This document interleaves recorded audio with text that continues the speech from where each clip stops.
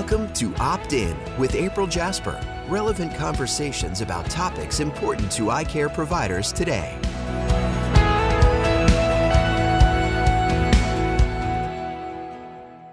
Thank you so much for listening to our podcast. We appreciate being a part of your life and being invited into your day. It is such a joy to be able to help our colleagues to bring value to their patients and to help you strengthen and grow your business. Join us at optometricmanagementeducation.com, where you can learn more about all of the other services we provide. We have a subscription service that you can be a part of, where you can learn and teach your team from the courses that we've recorded on all of the topics that are relevant to your success. We also have consulting services. And right now, if you give us a call, schedule a call with me, I'll be happy to talk to you about what we can do to help you grow your business one-on-one. Hi, everyone. My name is Dr. April Jasper. I'm excited to be here with you, and I am here at Optometric Management Symposium in Orlando. I can tell you one of the highlights of this event for me has been what you guys just presented for us, and you're going to do another presentation here in a few minutes. This is Dr. Lifferth and Dr. Fechtner. Now, I don't have your bios with me, so I'm just going to let you guys introduce yourselves. So I'll start with Dr. Fechtner.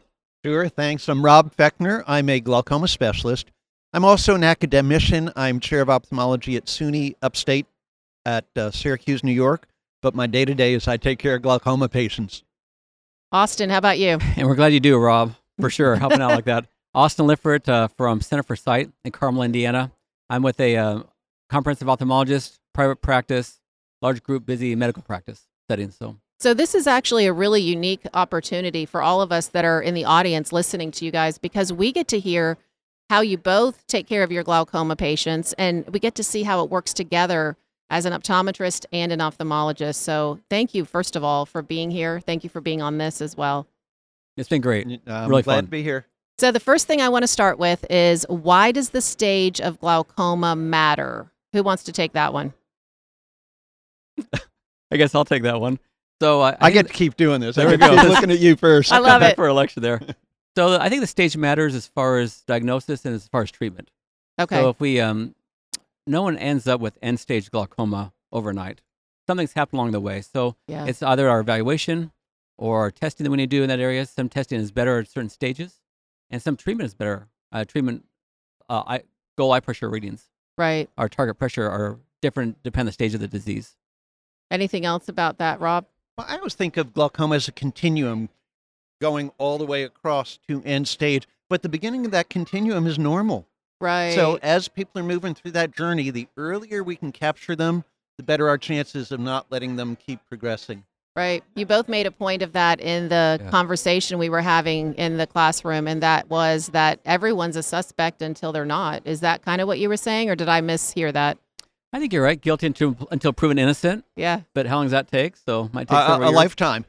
Right. I think to that point that Rob's world is more advanced glaucoma, and I think as providers, ODs, Yep. really we see a lot more glaucoma suspects, early glaucoma, and that's our area we can really make a difference in. The Go ahead. greatest entry Yeah. for glaucoma patients will be through the optometric office. So these topics we're talking about of early detection, appropriate initial treatment, to me are what are going to change the course of people's life with glaucoma. I've seen it said that one of the most common reasons for malpractice in any eye care provider's office is failure to diagnose the disease glaucoma. So it kind of goes back to what you're saying. How do we make change there? How do we affect change in the problem of not even diagnosing them when we should? That's kind of what you talked about.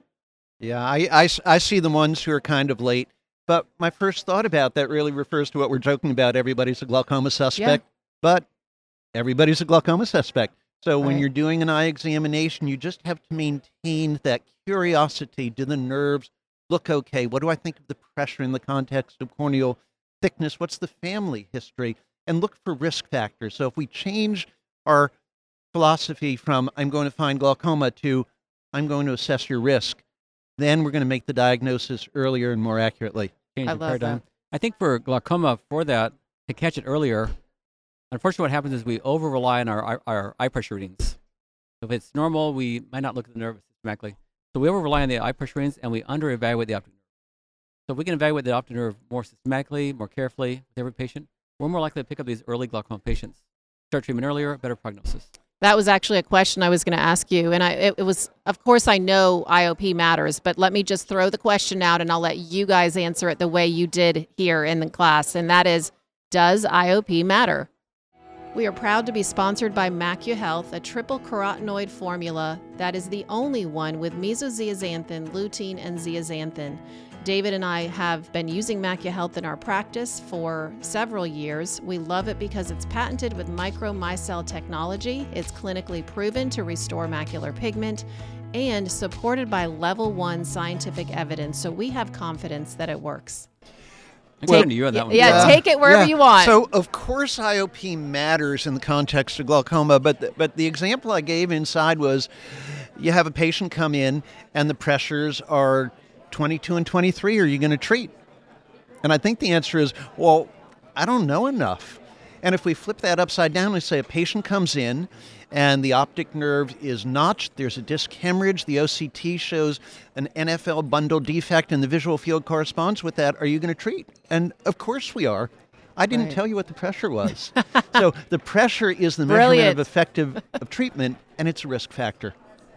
I think it matters. So I'll say yes and no. It matters if we put it in the context of the optic nerve. So we look at the optic nerve and see there's thinning, neuron loss. We want to start treatment for that. But I think we look at the nerve differently depending on the pressure readings. So if we look at the pressure first and the pressure of 15, we might not pick up early notching, early thinning. However, if it's 23, where you might be more careful, have a systematic evaluation. So any test we do, especially high pressure readings, should be put in the context of the optic nerve. Right. So riffing off that one, if you approach every patient and just imagine their pressure is 23 and look at the nerve as though it's 23, then you won't miss those. Yep. We shouldn't be reassured by a statistically normal pressure. Well done. Off of that one. Go. Am I go one more time? Yes. So what if we didn't have intraocular pressures? What would we do differently? Would we examine the nerve differently, more carefully, more systematically? So I think that's important to have a more qualitative evaluation beyond CD ratios. I don't think at one point, and then when I brought it up, did we mention cup-to-dish ratio?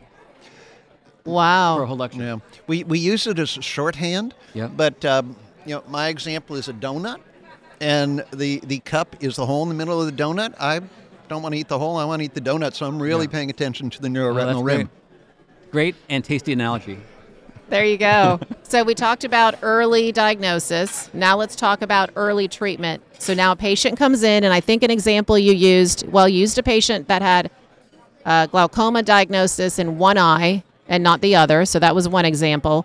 And then let's use also an example of somebody who needs treatment in both eyes. What is the first treatment step that you take? Austin. I see you look at me, Rob. I know. Well, I don't get to see these early ones so often. Okay, so I'd say there's a difference between first line therapy and first choice therapy. Okay. First line might be a prostaglandin. That's more common. It's easy to use, once a day, very effective, and many times affordable. First choice therapy might be different. It might be SLT. And I'm, from the recent evidence, the LIGHT study and other articles that come out, I'm leaning more heavily towards SLT as an option. I'll present it to the patient, but based on these findings, we need to lower the pressure more. Here are different ways we can do it. And then at the same time, think, well, what would I prefer? Would I want to take an eye drop every day for the rest of my life? Yep. I told you in the lecture that I'm personalizing these patients more and more because I'm getting older more and more. And so if we can lower the pressures in our office, that'd be better. If we could go for adherence, independent IOP reduction. And whose choice? Your choice or the patient's choice? I'd say both. So really, I think in these settings, to have the patient on board, they really have to have the last word. You asked the question about unilateral treatment. Oh, yes. And with years and years of use of prostaglandin, I think we finally come to appreciate there are orbital fat changes, others, and if somebody's on long-time unilateral treatment, it will have a cosmetic impact. So I'm very thoughtful about unilateral treatment with prostaglandins. As far as whose choice, I can say it's really up to the patient, but you know what? They turn to us for guidance, and I try to steer them toward a good choice. A good choice could be starting with medication or starting with laser. And I think with that, is a treatment worse than the disease?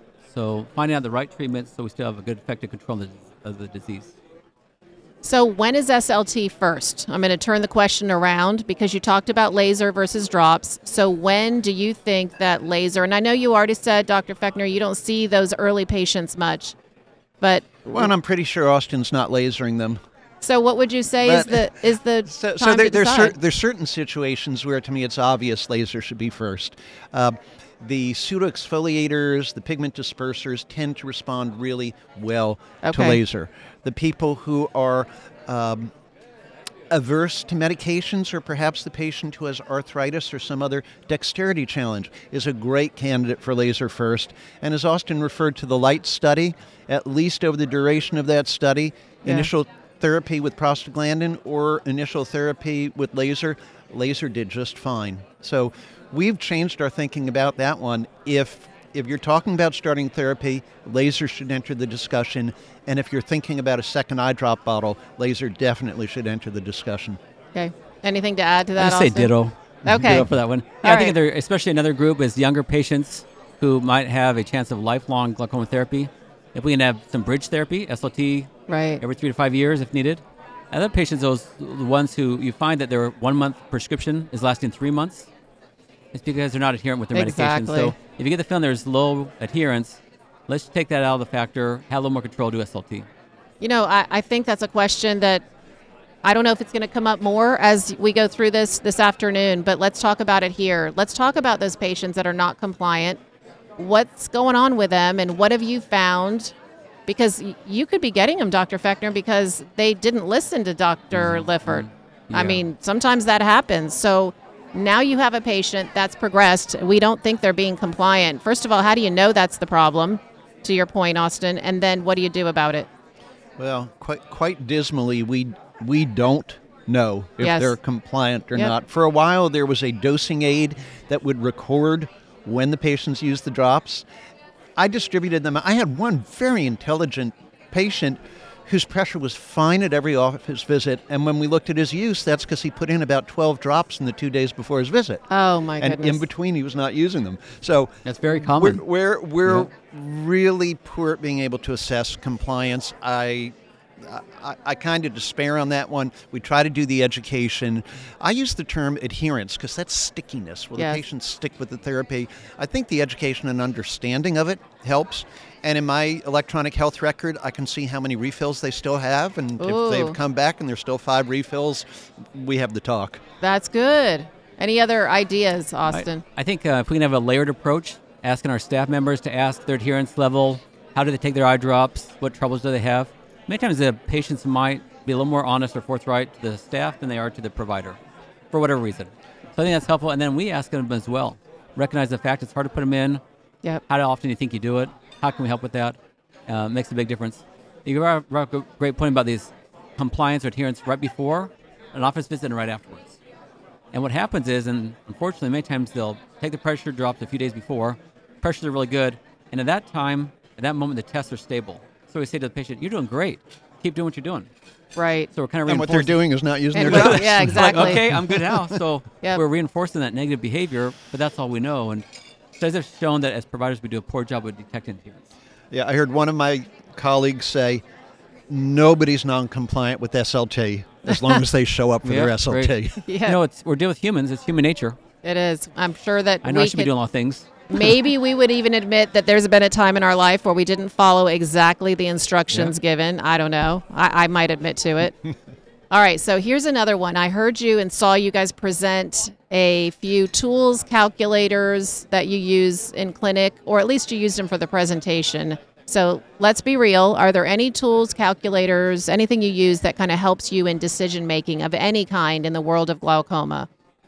Thank you to NeuroLens for being a sponsor of our podcast. We have really appreciated having the option of NeuroLens for our patients in our practice. At least 2/3 of people experience the symptoms of eye misalignment, and that number grows as we continue to shift to remote work and learning. The symptoms of headaches, eye strain, dry eyes, and neck pain, eye fatigue, even motion sickness can be extreme. Even small misalignments can cause painful symptoms, and even small prism correction can provide dramatic relief. Let me speak to this because I participated in the OAT study and it generated a risk calculator. I do not sit down and do a risk calculation on every ocular hypertensive. I see I've internalized that. But doing the risk calculations helped sensitize me for those risk factors I need to look at. We illustrated central corneal thickness. That's a real driver for the risk of converting to glaucoma. I also find it's a useful educational tool with a patient who's skeptical of treatment and what I'm talking about. I say, well, let's look at your numbers. And I'll put it up in front of them and say, population has a 5 to 10% risk. You're at a 30% risk. Would you like to reduce your risk? And if we shift the discussion from treating disease to reducing risk, we can link it to things like control your blood pressure, control your cholesterol, control your blood sugar to reduce risk. We're going to do the same thing to reduce your risk of losing vision. Wow, that's good. It's really good. I think patients are familiar with risk reduction, the idea of like cardiovascular disease with certain risk factors. You can track your risk for that. Yep. And similar with ocular hypertension, we don't have a crystal ball for glaucoma. We wish we did. We can see on the GPA, the past, the present, and we kind of predict the future. But there's so many variables with that. And in my mind, having an objective, science-based, evidence-based model to make decisions, I think it's helpful. And for some patients who are considering treatment or the risk factor, I'll do it right there in the exam room with them. We'll punch in their visual field, their age, their corneal pachymetry. We'll print it off and say, well, here's where you're at. What do you feel comfortable with? And then we'll put that in the chart, and I'll give them a copy.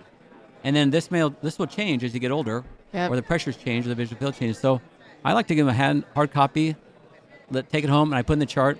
Yeah. Having said that, it doesn't include everything like family history, right, anxiety or apprehension. So those are things we don't consider with it. But it gives us context, a sort of evidence-based crystal ball. Austin, I find that takes me time. It does. In the office, and time is precious. My cherished belief is the time I'm spending up front is going to pay off dividends over the long run in the patient's care. These are investments in their adherence, in their care, their trust, how well they're going to keep their appointments. And so it's a small, relatively speaking, small investment in time, but a big return. Right. Well, you're seeing all these patients. You're seeing a lot more of them than the rest of us. And so that's why it's so important for us to hear from you what works, so that for a practice that sees maybe 2 or 3 of these patients a day, we can learn from you how we can do it better. Good. So you've had time to think about it. I gave you this question a little bit, like 2 minutes ahead of time. The biggest challenge we face in glaucoma today. Who's first? I was just hoping Rob would go first. Then I can say ditto afterwards. All right, Rob. Rob, we'll hear from you first. Yeah. Or maybe you should have the last word. Yeah, there's so many ways to go on it. One of the biggest challenges is patients live a long time. Yeah, no, it makes sense. And it is a lifetime of care. We cannot stop the disease. In many cases, we slow it down.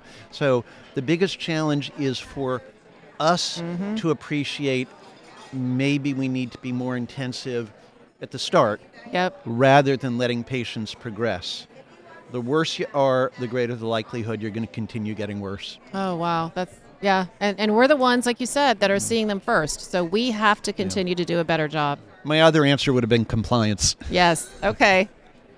Wow. I don't know. Those are great answers there. I think the biggest challenge today, based on our lecture this morning, what we had to discuss so far, is cup-to-dish ratios. Okay. Tell me more. Meaning, cup-to-dish ratios gives us a quantitative value of the optic nerve, but doesn't tell us if it's glaucomatous. And as providers, as ODs, we might look at the CD ratio. We may not look at the nerve as well. If we don't look at the nerve as well, we're less likely to diagnose glaucoma and pick it up in the earlier stages until it gets moderate advanced. Then they're in Rob's chair getting treatment. So I think cup-to-dish ratios or a qualitative evaluation, that's what we want. That's what we elevate it, more than cup-to-dish ratios. We want qualitative evaluations.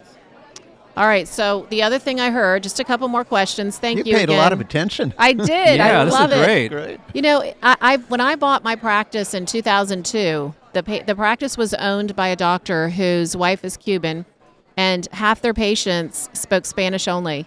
And what I didn't have any idea was going to happen. Thankfully, my residency was a lot of glaucoma anyway, so I was ready, but I hadn't done that in 6 years. I'd been in a corporate setting. So I got into this practice, and I was seeing 5 glaucoma patients a day from day one. And that's a general practice. That's not a glaucoma practice. So it's not as much as what you guys are doing, but it was a lot for me. Yeah. And so I just became passionate about it, and I still am, and I love learning from you. So, yeah, that's the history and why I pay attention. But visual fields, I love this.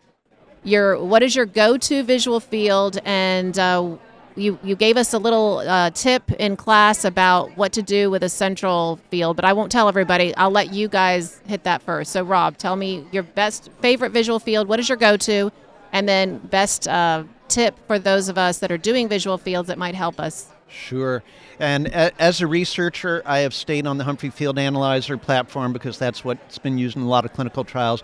There are other perfectly fine machines, but I'll speak to that one because that's what I'm using. My go-to visual field is on the first one. I can almost always throw it away because patients don't do well on the first visual field. It doesn't matter. It's the first visual field. That's what it looks like. So I run a CETA-FAST on that one. Okay. Once I have somebody who is a reliable field test taker, I'll use the CETA standard. And I try to get at least 3 visual fields over the first year because once I have 3 visual fields in the computer, I can start doing progression analysis. Right, that's so good. I try to front load those. There is probably a role for the 10-2 visual field, or the software is not evolved. Patients with glaucoma don't only lose peripheral field, they are losing all sorts of sensitivity.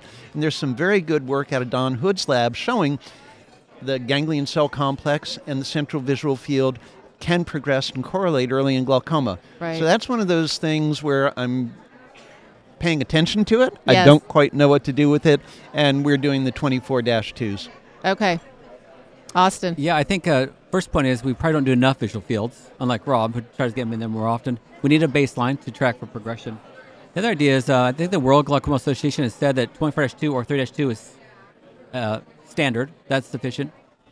Whatever field you do, I'd recommend you just keep it the same type so we can get data, long-term information there, rather than switching back and forth. We're trying to balance comfort and reliability, sensitivity for the fields. It's not enjoyable for the patient, but we need reliable results. So whatever algorithm we can use that tests it accurately and quickly, comfortably, would the be one. my preference. Yeah. Okay. Yeah. Good advice. So final question. Here at the Optometric Management Symposium, you're both also talking about interventional glaucoma and the collaborative and complementary approach. So here's the question. How do you feel it best for optometry and ophthalmology to work together? So I'm actually going to punt that one again to Austin by saying, what are you looking for from your glaucoma ophthalmology consultant? And you have glaucoma specialists in your practice with you, right? So you are a glaucoma specialist. You have ophthalmologists in your practice with you? Yeah, he does high-end comprehensive ophthalmology care. We do have another glaucoma specialist who does the surgery. Okay. Close by, we work with him. And I think my recommendation would be sooner rather than later as far as referrals. So if we see a patient and they're progressing and we've done the right tests to find out they're progressing, I'd work with them sooner. The patients appreciate it. The glaucoma specialist appreciates it as well. The patient's always top priority. So do you recommend that because that patient, when they see the glaucoma specialist, they will give you a general idea of what they think is going on, and then they'll send them back? Yeah, so just to answer that briefly, in the lecture I use the word partnering, and that's really what I foresee working with a glaucoma specialist, that we can do a lot of the treatment initially, a lot of the follow-up initially, especially if after they've had surgery and stable, we can care for that. Dr. Fechtner is going to be super busy as the prevalence increases. Right. If there's some things we can do on our end to help ease that burden with testing or follow-up care, and there's a great way we can partner with the glaucoma specialist if we have a good relationship with them. Yeah, the key word here is partnership. So as a glaucoma specialist, I want you to refer the patients when you're uncomfortable. Yeah, great. I want the useful information so my initial assessment can be comprehensive. I'd like to know the history, the pressure history, the untreated pressures. I'd like to have a series of visual fields. I'd prefer you not fax the color examinations because the fax is unreadable. Send me color copies or email them. And then I asked you the question verbally, but let me know what you want. Let's talk about roles and responsibilities. Do you want a consultation? Do you want an intervention? Do you want transfer of care? And that all comes down to communication. So if I know how you like to communicate and I know what your expectations are on this particular referral, then we're partners and we're a team. Great approach. Brilliant. You both are amazing. Thank you so much. April, thank you. This is great. Thank you, April. Super I'm glad fun. you put on this meeting. We're having a lot of fun here. Thank you. Thank you, April.